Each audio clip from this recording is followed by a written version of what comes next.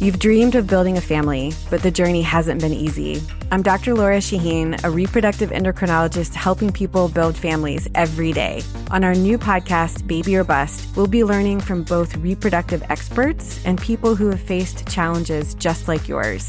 Join us every week for Baby or Bust, wherever you listen to your podcasts. Make sure to follow us so you never miss an episode.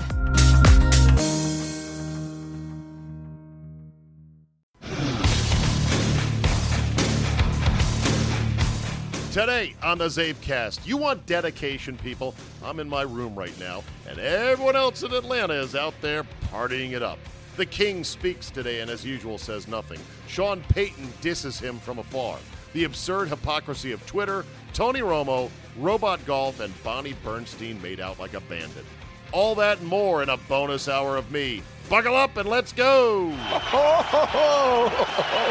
Here we go!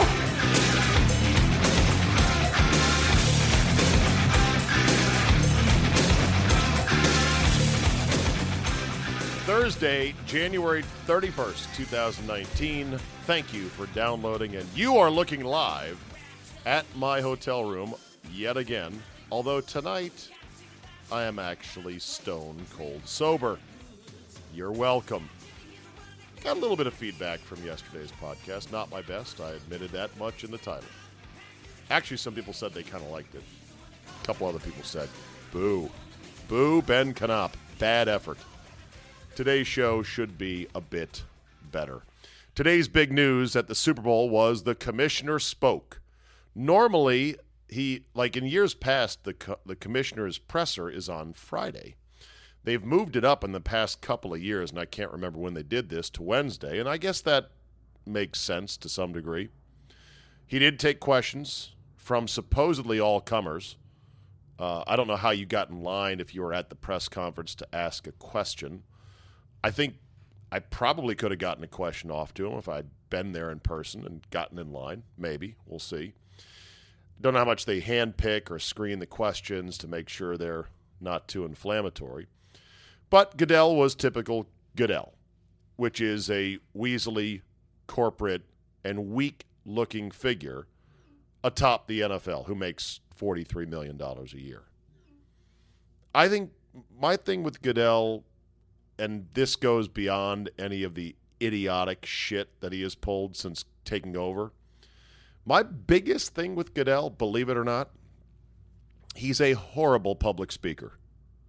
I mean, he is weak. His voice trembles.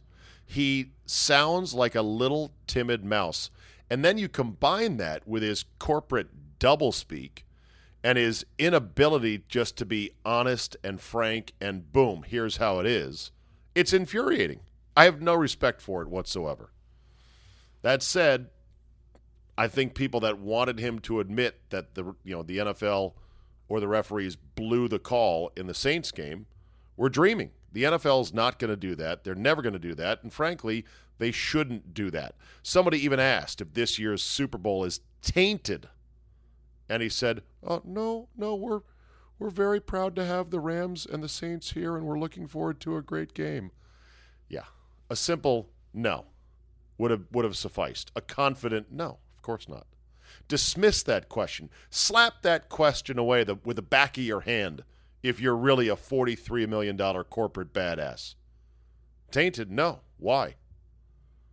Calls happen. Some are made, some are missed, so be it. Of course, they'll never admit they missed the call. One thing I noticed, I'm not sure if you did as well, the NFL has carefully worded, and Goodell in particular, about that play in question. He has said, that's a call we'd like our officials to make. That's how they phrase it. Notice they didn't say they blew the call. Notice they didn't say the call was incorrect. Notice they didn't say we're sorry that call didn't get made. There's no sorry. And there's no blow the call or incorrect. And there certainly isn't that W word that Arthur Fonzarelli had so much trouble with back in the day on Happy Days. I was wrong. They're not going to say wrong. They're going to use a very crafty phrase of, that's a call we'd like our officials to make. But they didn't make it. And then the other hargle-bargle about this, that, the other, international games, minority coaches, perception of musical acts that don't want to play, the Super Bowl, and on and on and on. Boilerplate stuff. You knew Goodell was not going to give you anything to chew on, and he was going to sound like a little meek kind of guy. Somebody said they wish they had put a giant desk up on the stage for him to sit under, to give his presser. The other news of the day was in New Orleans where, oh, look at this. What timing. Sean Payton decided to give his final year-end press conference on the very day Goodell was going to speak at the Super Bowl. What a coincidence. Normally, Payton would have had it on Tuesday or Wednesday of last week, but no, he couldn't bring himself to bear standing there and answering more questions about this heartbreaking game that they lost. What a bitch. Seriously? I like the Saints in general. I still like Drew Brees. I love the color scheme. The gold and the black is beautiful. I appreciate the fandom down there in New Orleans. But for fuck's sake, Sean Payton, you've lost me. I'm sorry. Did I say the F word? Okay. I'm trying to cut down as per a recommendation and a plea from one of our listeners. Sean Payton, you have lost me forever with all of this drama. Saying, I stayed in my room and watched Netflix and ate ice cream for a week almost after the call. What are you, a teenage girl? This is why my respect for Belichick keeps going up, because Belichick is on to the combine. Belichick, in this case, would be on to the draft. Belichick would be on to who can we cut to fix our salary cap a bit more. Belichick would be on to, you know what, we've got to be better. Sean Payton, well, I was locked up and eating ice cream and watching Netflix. Enough already. But the real thing with Sean Payton was that he wore a Goodell clown nose, turquoise, Barstool-issued T-shirt. A item I have. Somebody bought one for me, and I appreciate it. It's in my closet somewhere. I don't wear it very often. I should. You know me, I only wear Life is Good T-shirts. If they could make every T-shirt as soft, as loose, and as just a little bit stretchy like those, my goodness. Anyway, Sean Payton clearly wore one of those underneath his quarter zip overshirt or windbreaker or whatever, quarter zip pullover. This, again, is a bitch move. Everybody quickly saw the turquoise undershirt. They quickly saw the pattern of the top of Goodell's head and quickly photo matched it exactly to the T-shirt. I would have more respect for him if he didn't wear the quarter zip, if he just wore the T-shirt and blasted the commissioner. But he doesn't want to get fined. He doesn't want to get suspended. So this is my subtle way of giving the commissioner the finger.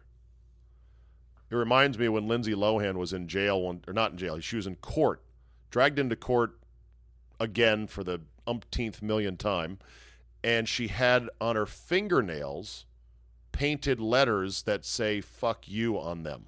Oh, that's 2. I'm very sorry. I'm cutting down. But this is an actual reference. It had F-U right on her fingernails. And, photographers in the court with their high-resolution cameras, they quickly picked up on it. And it's like, oh, yeah, you really showed them. Teenage high school move, Sean Payton, to wear that shirt. If you're going to wear the shirt, wear it boldly. Wear it like Matt Patricia getting off the team plane for the Patriots after they won the Super Bowl. Or just don't wear it at all. Was not a fan of that. Speaking of T-shirts, went to the NFL shop at the NFL Experience here in the Convention Center in Atlanta. By the way, this World Congress Center, this Georgia World Congress Center in Atlanta, I've been to plenty of places with massive convention centers. I don't think I've ever seen any place like this. It's unbelievable. It's like 4 stories, and the hall that they use for the NFL Experience is so big, and it's one continuous space. I'm sure they can partition it off depending on whatever needs they have. But in this case, they just had everything all on one floor. Massive. People ask me, is the NFL experience worth it? Well, I'm not sure what they charge.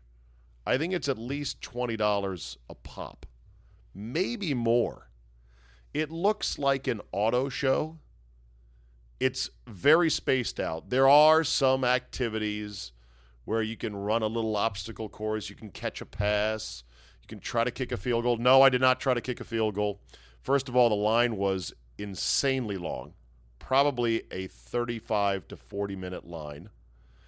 And I could have maybe cut in front of everybody with my media pass, but then I'm thinking, I'm going to go out there and try to wallop that ball. I'm going to pull a hamstring, pull a groin injury. I said, no, I'm going to pass on that. They've got a decent number of activities, and they've got a decent number of things on display, but it's really not a lot. It's a lot of people crammed in to a huge space, and you're dodging people with strollers and kids, and it just seems like and of course they've got a lot of food courts where, oh, look, here's a place to buy a $7 pretzel and to sit your kids down who are tired of waiting in line. And then they have the corporate branded areas, such as the Sleep Number experience. I didn't even go into the Sleep Number bed experience, but I just looked at it and I laughed. I was like, yeah, it's like Mayor Quimby once said, we have major corporations sponsoring this event. I know. Yay, capitalism, right? So Scott and I went into the pro shop, or the NFL souvenir shop for the Super Bowl, the big one supposedly at the NFL experience. And I just, again, was disappointed looking at that stupid logo, the LIII, which is terrible. And I didn't really buy anything except for one thing. I bought one item, which I'm sure Redskin fans are going to blast me for, but fine, whatever. I bought a jersey, a T-jersey, T-shirt, jersey. And it's of Julian Edelman. Yeah, I know. Patriots. Oh, my God. What are you, a masshole now, Zabe? The Patriots? Really? It's an Edelman jersey. It's not a Patriot jersey. Number one, I love the number 11. And so that's first and foremost. Number two, I do love Edelman. He's my favorite overachieving, short little white wide receiver. I mean, I'm not trying to be racist here, but my people, we struggle in certain areas in athletics and at certain positions in sports. This dude has been one of the great little tiny zip-zap, but tough as nails wide receiver. No, not a Hall of Famer. I said earlier in a Zabecast I thought he was a Hall of Famer. I looked at his numbers more. I'm like, the numbers aren't there. Postseason, though, man, he is clutch. And he is strictly a short to intermediate guy, but son of a gun. I love Edelman. So I figured here's a T-shirt. It's got the number 11 on it in little rubberized, raised lettering. It's like a jersey, but it's a T-shirt, so it's a lot less than an actual jersey. $40. I know. It's such a ripoff. It's not even that quality of a T-shirt. 40 freaking bucks. But still, got it because it had the logo I hate, the Super Bowl logo I hate, 53 on it. And it is of Edelman. And I figured, when am I going to get this again? I just wanted to get something. Other stuff was insane. They had this, they had like this new age fabric hoodie. It was a short sleeve hoodie. Yeah, just go with me on this. It's a short sleeve hoodie that had Todd Gurley's number 30 on the front for the Rams and the Super Bowl logo. And it was $250. And it was this I looked at it because this is a cool sort of fabric. It was high tech. It wasn't cloth, and it looked lightweight but still kind of warm. I'm like, this is cool. This is different. I believe the players wore them at one of the media appearances this week. Looked at the tag, $250. As our program director, CJ, said dismissively, he goes, that's the price of a brand new suit, and a pretty good one. Yes, at Joseph A. Bank, you might get that and another suit on top of it. So another Super Bowl tradition has fallen thanks to the fact that everything now must be political or politicized or involve race or controversy or have some sort of social justice agenda. It's not a huge tradition. 99% of the people in the world don't give a shit about it. But Maroon 5 announced today that they are not going to be holding the annual halftime artist press conference at the Super Bowl during Media Week. Big deal, right? Like, who cares? I understand that. Only this was kind of something I look forward to every year because you got to be close to and see, real life pop and music superstars in a press conference setting. At least it did for me. And they've had some pretty big acts over the years, The Who and Madonna, I believe, and others. And you're like, okay, cool. You get to talk to these musicians, these big pop stars, and ask them silly questions about how much do you know about football, and they usually say nothing or not much, and go from there. Innocent, harmless, help promote the halftime act. Well, Maroon 5 is not doing it this year because of the Colin Kaepernick controversy, where a number of black artists have said, I won't play the Super Bowl. No way. Not for that racist NFL that has blackballed Colin Kaepernick. Great. Maroon 5, and I think the NFL knew, this press conference was going to be a shit show. It was going to be question after question after question about how can you support playing, almost like the NFL is the new Sun City. You remember the not going to play Sun City, a resort town in South Africa during the height of the apartheid years, and artists would say, I'm not playing down there because I don't support apartheid. Someone did a song, not going to play Sun City. It might have been a collaborative effort as well. Either way, it just is so annoying that another little thing, Super Bowl, all right, well, we can't have press conferences with the musical act because they're going to get harangued by people talking about it. And there's going to be stories that use the cancellation of the press conference as an entree to say, well, here's why. And then they'll write about the whole Kaepernick controversy and other artists supporting Kaepernick by saying, I will not play the Super Bowl. A number of musicians and artists came out and said, I'm not going to play the Super Bowl. And you look at me like, well, you're nobody. Who was going to ask you anyway? So I, for one, in solidarity with Kaepernick, I will not play the Super Bowl. Me and my garage band, the Zabin 5, we will not play until Kaepernick not only has a job in the NFL, but a starting job at that, because that would be the right thing to do. See how woke and wonderful I am? So I recently got an email from somebody saying, dude, it is time to get off of Twitter for good. The reason was, apparently now, if you tweet at a fired journalist, learn to code, that's considered targeted harassment, and your Twitter account is subject to termination. It all stems from a Donald Trump tweet after BuzzFeed and I believe another news outlet announced massive layoffs. And Trump, of course, spiked the football, especially because BuzzFeed has been his nemesis and, to be fair, has published several stories that they have had to retract or turned out to be just not true. So, of course, Trump is going to spike the football. And that then prompted some journalists to clutch their pearls and say, I can't believe a president. These are journalists with families to feed and rent to pay. And, here's the world's tiniest violin playing the world's saddest song. As if there aren't other industries and other jobs that are experiencing turmoil, or people lose their jobs every day, and people have bills to pay and families to feed and the rent to meet. But journalists, oh God, can't criticize them. So a number of people on Twitter remembered when there was a debate over what's going to happen to all these coal factories that President Obama's legislation or regulations were going to shut down, what about all the people that make a living in the coal industry?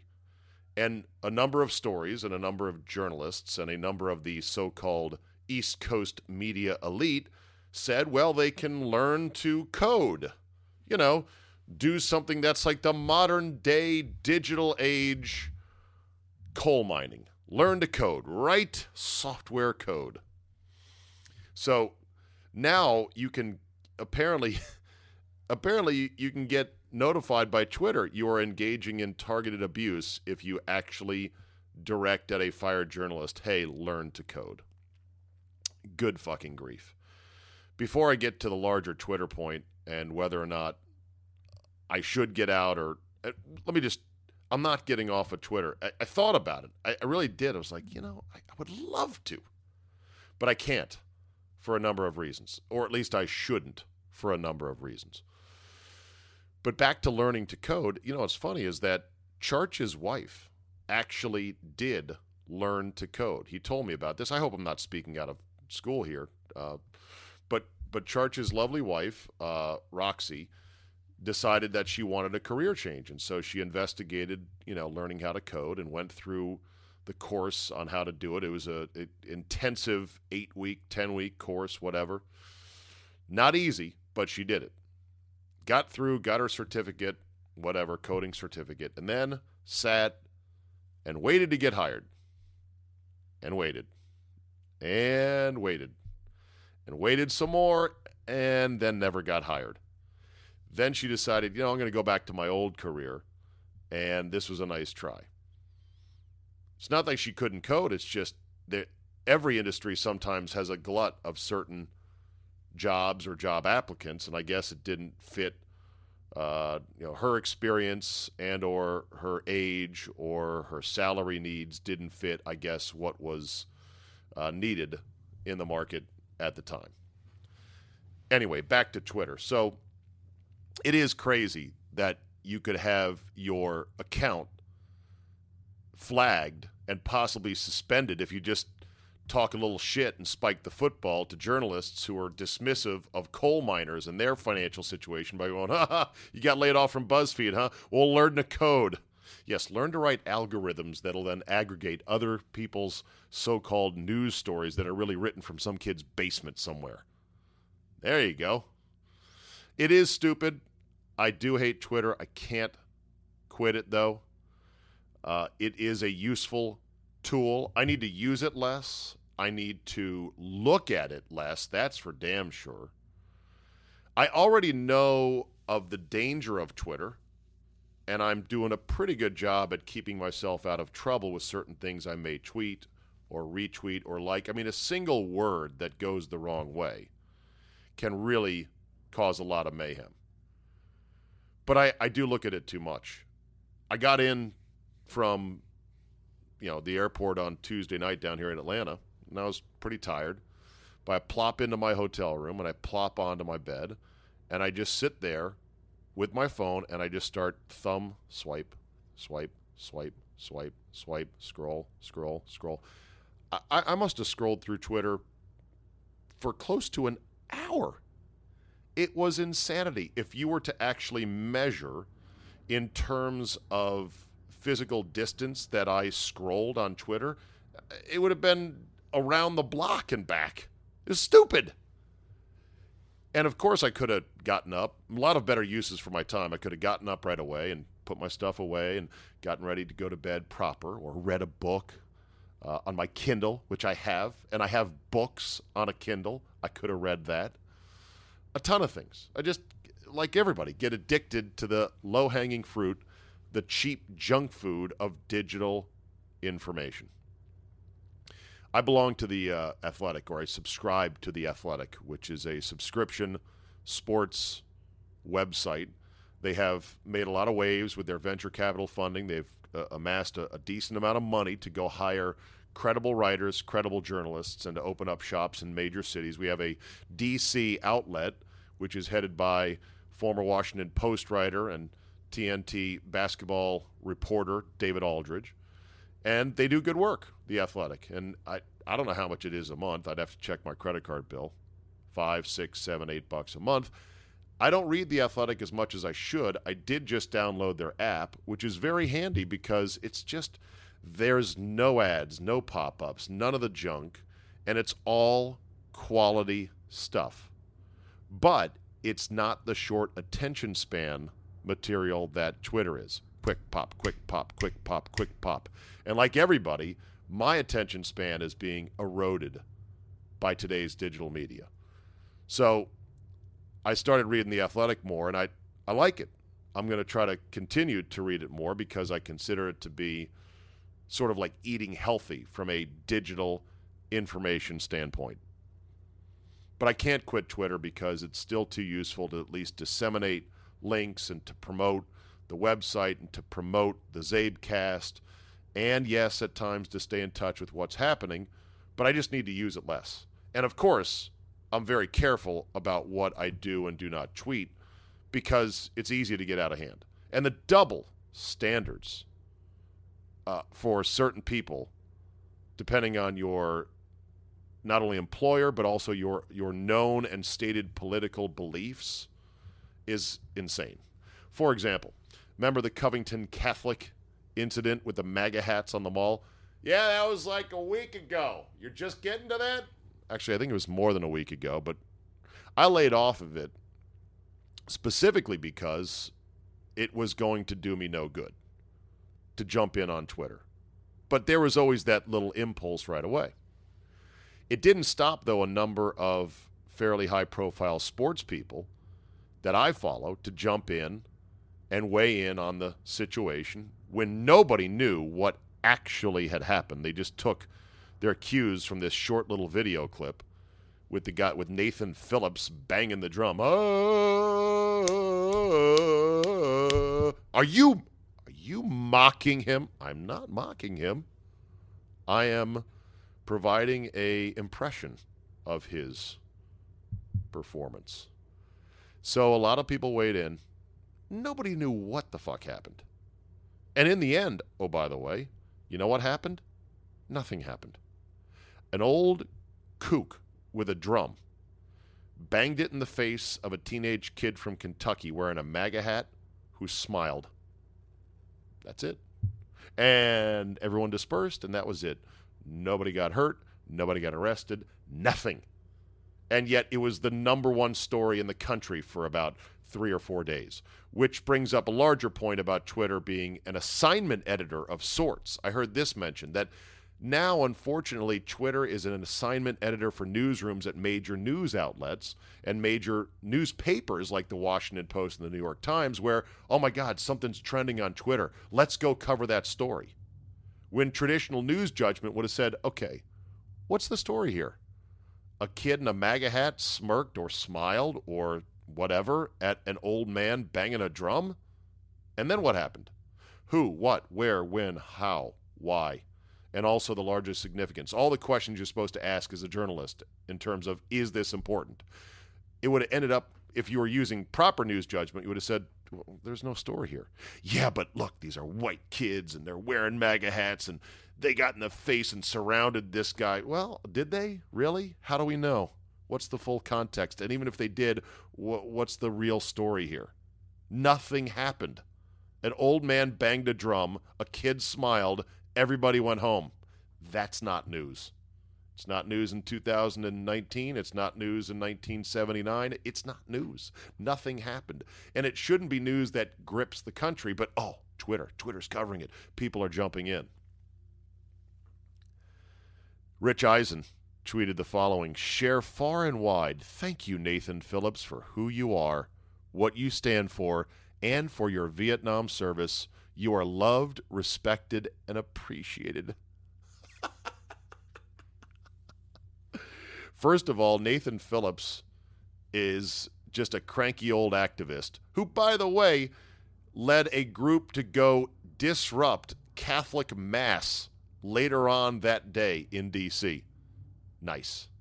Wonder if journalists would be so supportive if a guy, not a Native American, went to go disrupt perhaps a Islamic prayer service at a mosque. Nah, probably not. for what you stand for in your Vietnam service. Well, it turns out that Nathan Phillips never served in Vietnam, and there was some dispute as to whether or not he actually said he did or just sort of fudged it like, I'm from the Vietnam Times. Turns out he was pretty much a deadbeat private in the Army who got discharged, not quite dishonorably, but discharged with apparently the lowest rank you could get discharged with. Went AWOL several times and was a refrigerator repair guy in the Army. Okay, great. You are loved, respected, and appreciated. This is Rich Eisen purely peacocking. This is all about Rich Eisen's vanity, with little to no about what the whole situation was. I don't think Rich Eisen issued a correction or a backtrack on that. Pat Forty of Yahoo Sports, who I like and respect, was pretty forceful coming out against this and then backtracked saying, you know what, I should have waited to hear more of the situation. Will Leitch, who I follow, founder of Deadspin, now works for Major League Baseball, contributing editor to New York Magazine, does the Will Leitch Show on Sports Illustrated's media channel or video channel, whatever that is. He tweeted out much more inflammatory stuff, saying this kid has a punchable face. I'd like to punch it myself. If I had said on Twitter to perhaps anybody who's not a white kid wearing a MAGA hat, if I said this cocky, insert minority group here, asswipe, really needs his ass kicked, I wish I could do it myself, curtains. Will Leitch is still employed. I don't think he has suffered any consequences whatsoever for basically saying, I'd love to commit a violent act against this kid just because he smirked. And I'm not sure he really backtracked. Where's Major League Baseball to go, we can't have this? In another world in which Will Leitch is not a guy who has known liberal credentials, and if it wasn't a white kid that he was saying this to, done, finished. I'll never forget when Michigan State lost to Michigan. Michigan lost to Michigan State, and the punter from Michigan was that Aussie guy who was also a part-time model, Dreamy McPunter. And he fucked up on a punt that was just trying to ice out the game, dropped it, fumble, Michigan State scored. And afterwards, I tweeted about that punter. I said, you should just quit now. Basically, just quit the team. I didn't suggest he should throw himself into a river. I didn't suggest he should kill himself. No, I just said you should just walk out of the football program and quit now while you're ahead. Oh, man, Twitter swung into action. Apparently, a group, there was a fan base. This punter had transferred from Weber State in Utah. And so a number of fans saw my tweet because I have a certain platform, and they didn't like me piling on this poor kid at a moment of his greatest fuck-up. And because they really like this kid at Weber State, they get the boat rocking back and forth. And they start tweeting and retweeting. And they start, one guy said, because on my Twitter bio, it shows all of my different jobs, which maybe is a mistake, because it's almost like a target for the high and mighty on Twitter to go get this guy. Somebody tweeted, hopefully this guy has 3 jobs. That's an outrage. Hopefully he'll have 0 come Monday. Oh, for fuck's sake, really? But it continued, and so this little tiny little, hubbub on Twitter bubbled up, and they started calling as a group, and it might have only been 10 or 12, if that, people, physically calling the Yahoo phone number at, I guess, their news desk in L.A. to complain about this. And so I get a call from somebody at the radio network, because at the time we were Yahoo Sports Radio, and they said to me, they go, look, Yahoo themselves, Yahoo Sports, are getting a lot of calls about this. Could you just delete that tweet or something like that?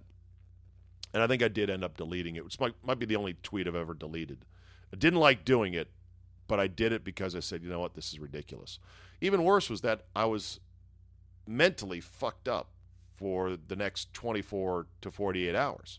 And I think it was a Thanksgiving weekend, and all I could think about was, this is crazy. I can't enjoy my family and Thanksgiving now because I'm worried about, is my employer going to panic and go, oh my God, he criticized a punter on Twitter, now we've got to fire him.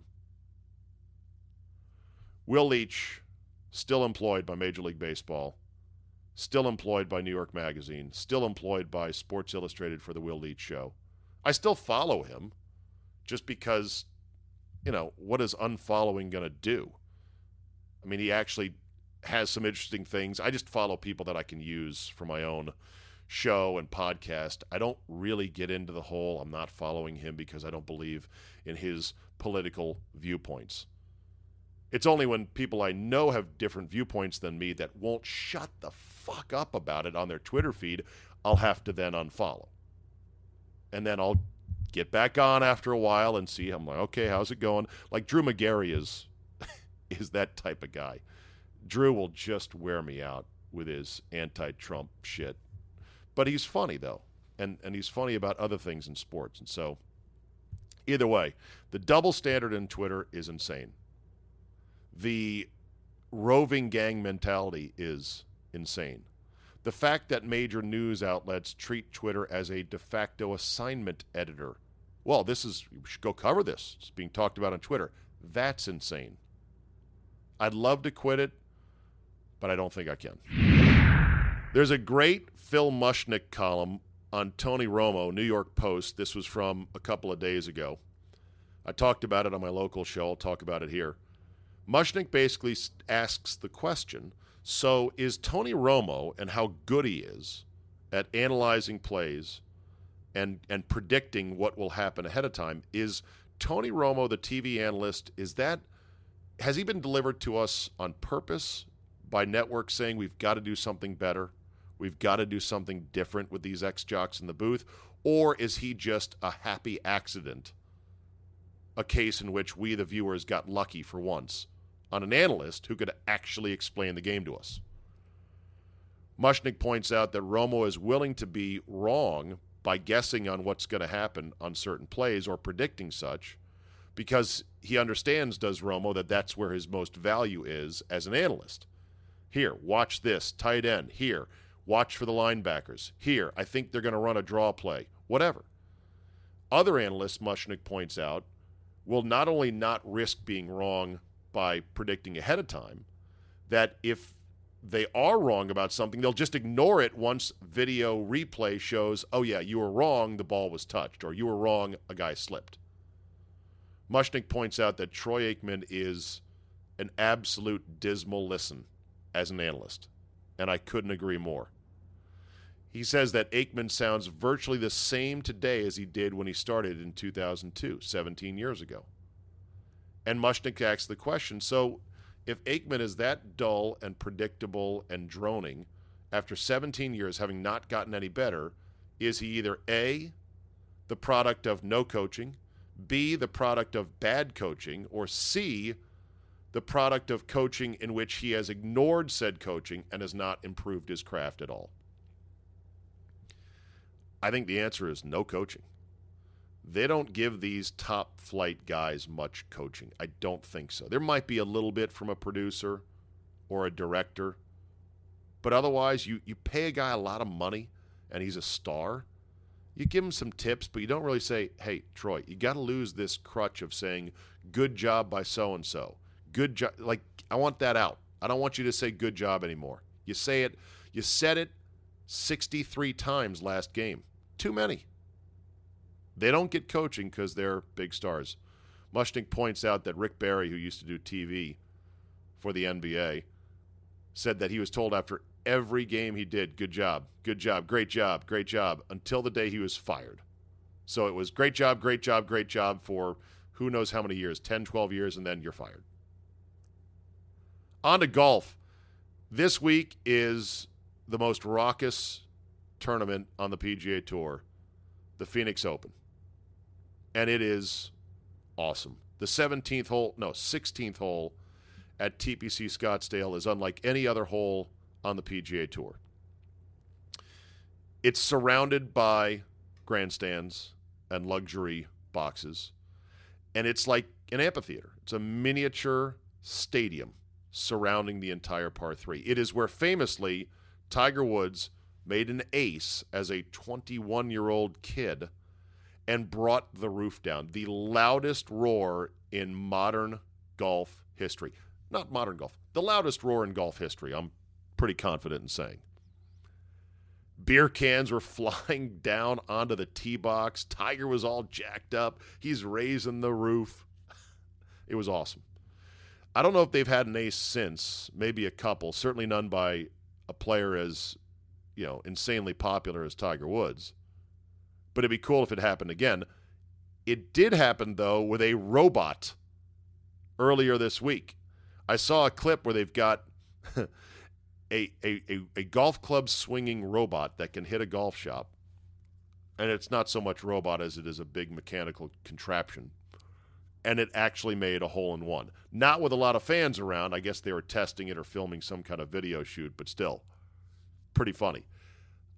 I was thinking every event on tour, every regular tour event that is not a major, keep the majors traditional, but I would love it if the PGA Tour, if they could get this going at every tour stop, would pick one par 3 that is a easy enough par 3 where you could see some really close shots, maybe a chance at a hole-in-one, and turn it into the party hole, if you will.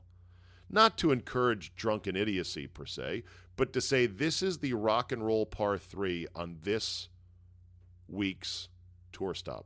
Just one hole. It'd be great to promote for the game of golf to say, you know what, golf is not all that stuffy. Just one hole. That's all it is. They had a hole at one of the Michigan tour stops back when Michigan had a tour stop. In fact, the state of Michigan used to have 2, if not 3 different tour stops on the PGA. One of the holes sort of became kind of like the one in Phoenix, where it was rowdy, it was loud, and people who would like to sit around and drink beer and just watch guys fire at a par 3 flagstick would congregate. Let's make it happen, Commissioner Fincham. No, wait, you're not the commissioner anymore. Who's the commissioner of the PGA Tour? Is the guy that took over from the LPGA? I'll think about it. Don't tell me. I'll get back to it in just a second. Pat Patriot is listed as questionable for Sunday's Super Bowl game against the Rams. Who's Pat Patriot? That would be the mascot, Pat Patriot. Pat Patriot was tackled from behind by safety Jamal Adams at the Pro Bowl last weekend. Supposedly, the man who plays Pat Patriot suffered injuries, stiff neck, sore back, this, that, and the other, went to the hospital, and there was talk of a possible lawsuit by the guy who plays Pat Patriot. Adams has since apologized, thinking, hey, I didn't mean to hurt the guy. It sounds like a setup attempting to get some money. I don't doubt that it might hurt just because you're wearing what looks like a nice, big, soft, foamy mascot outfit doesn't mean that you can get tackled from behind without knowing it and not suffer any injuries. Hell, Rand Paul, when he got tackled by his psychotic neighbor while mowing the grass, broke like 3 ribs, got all fucked up. Just one tackle, that's all it takes. That said, Pat Patriot expected to be there on the sidelines. What's funny is there's a YouTube clip out there, and I'll make sure to highlight it on Twitter. Pat Patriot used to wear number 0. And there was a fan, when greeting Robert Kraft early on in Robert Kraft's ownership of the Patriots, Kraft was like riding a golf cart through the parking lot, I believe, to go to the stadium, and fans were kind of going up and high-fiving and shaking his hands. Somebody caught on camera a fan saying, hey, Robert, or Mr. Kraft, can we do something about the mascot's number? And he goes, yeah, what's the problem? He goes, the number is 0. What kind of loser number is that? And they turned it into a number 1. And ever since they changed Pat Patriot's mascot number, they've been winning championships. Coincidence? I don't know. You tell me. Cap star Alex Ovechkin did not play in the All-Star game, did not participate in the ceremonies either. Took the 1-game suspension because he wanted to spend time with his family. Hard to criticize him for that. He did just help us win a Stanley Cup championship. He's having another awesome season. That said, not wild about it. Now Ovi has shown up on social media with his family riding dolphins somewhere in some warm, nice place. Ovi was seen grabbing onto the back fin, dorsal fin of a dolphin and getting a quick ride around a pool. And as soon as I saw the video, I go, oh boy, here we go. Animal rights outrage in 3, 2, 1. And sure enough, here it came. There are a number of dolphin exhibits where you can pet and interact with dolphins in the water.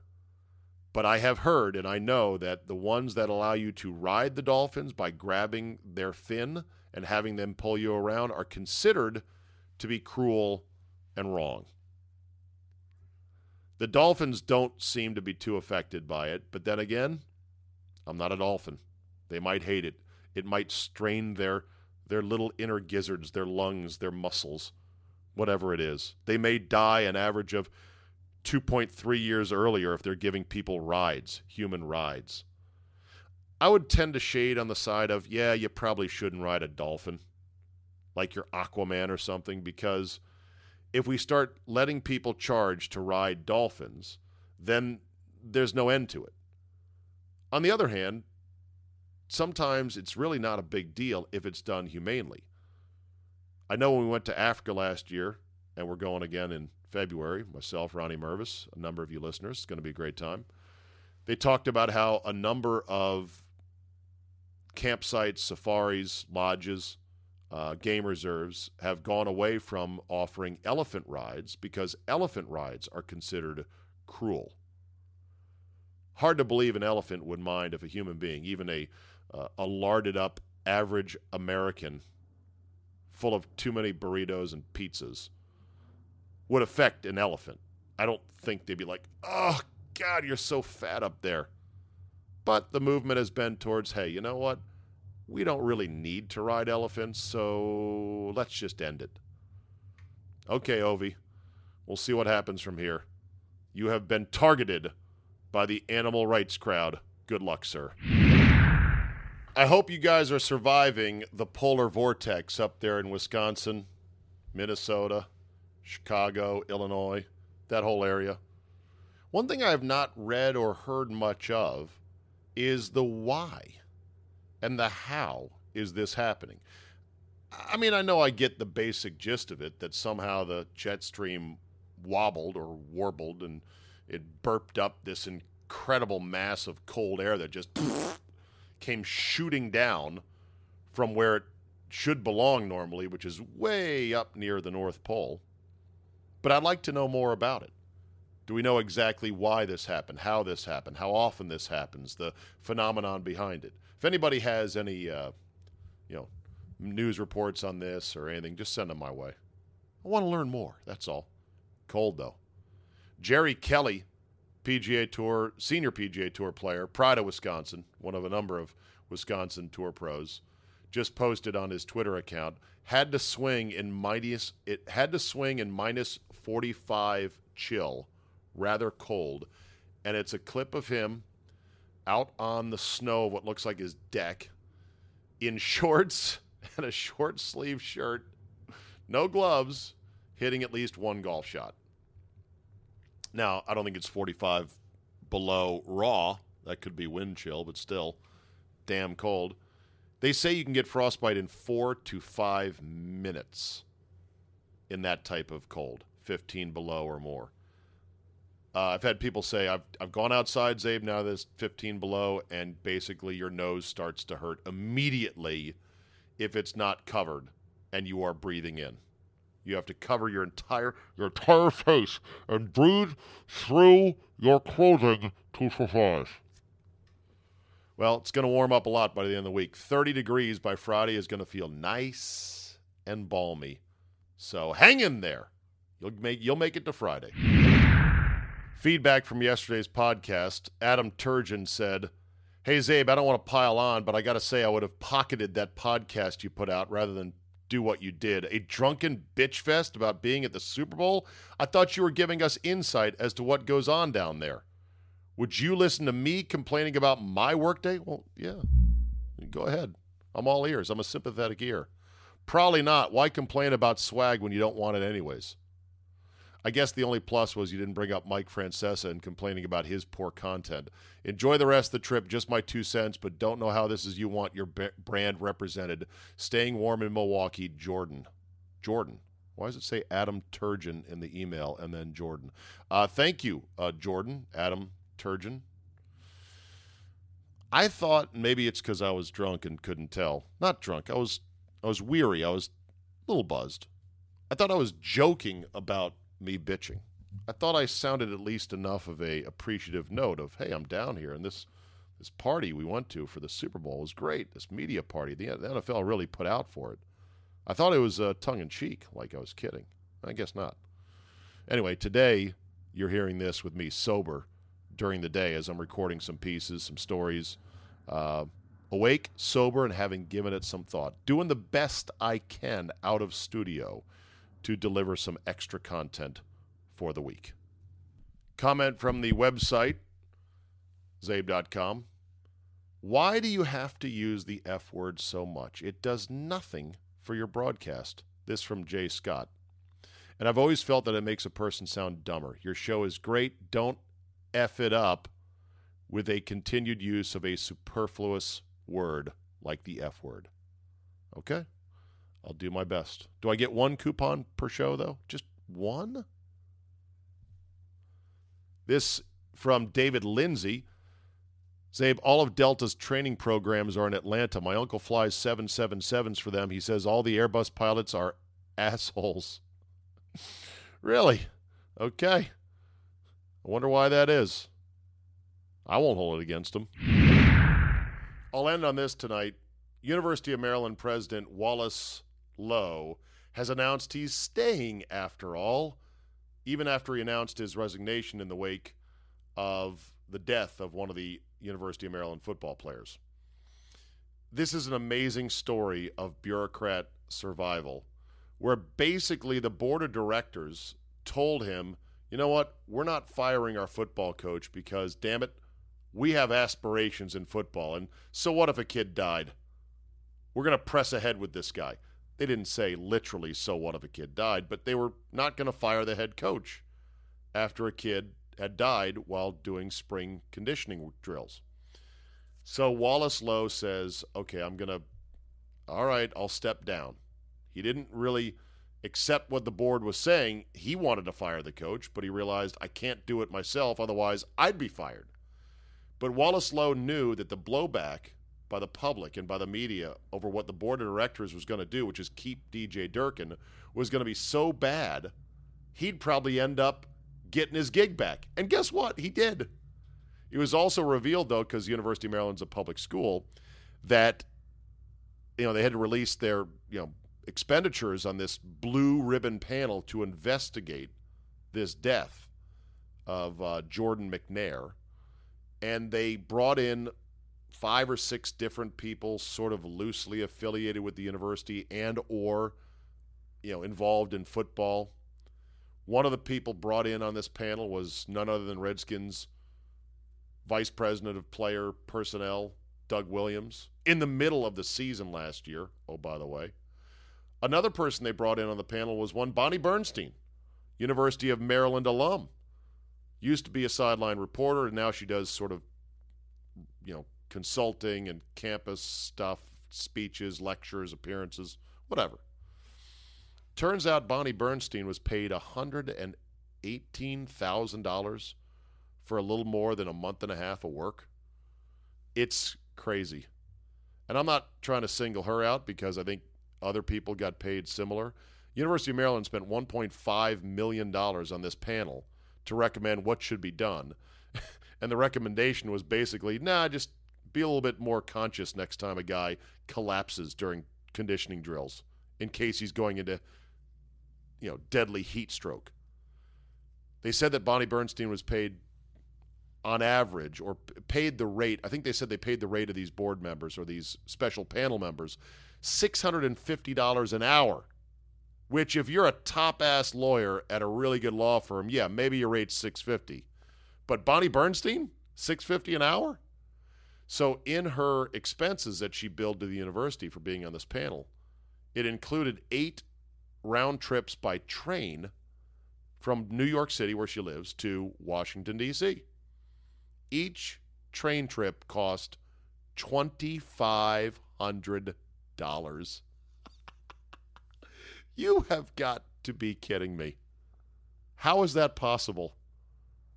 Unless she rode Thomas the Tank Engine himself in a luxury sleeper car that was lined with gold sheets, $2,500 for a train ride to and from New York and D.C. I'd check the Acela. It can't be more than $129 round trip. So look out, Bonnie. The internet blowback is coming for you. I'm not saying you don't deserve $650 an hour or $2,500 for a round trip train travel. I'm just saying a lot of people would love to have $118,000 for a little over 90 days of work or less than that to actually say, well, let's keep the coach anyway, despite the fact the kid died. That will end today's Zabecast. From my hotel room, stone sober. I hope it was better than last night. I appreciate you guys hanging with me. Altered production schedules. I'm down here for Super Bowl 53. Tomorrow, Friday, is football. 5 Ways Friday, our final edition, Super Bowl style with Mr. X. Not only will we hash out the game and figure out which side we're going to be on, we are going to give out prop bets. And I got to tell you, Mr. X is really good on prop bets. Every year he usually goes 5-1, 6-0, worst case 4-2. So you'll want to subscribe to that premium edition. Go to zabe.com/premium and sign up today. Thank you again for listening, everybody. Have yourselves a great Thursday, and we will see you tomorrow for our Super Bowl 53 preview on the Premium Zabecast. January, sick and tired.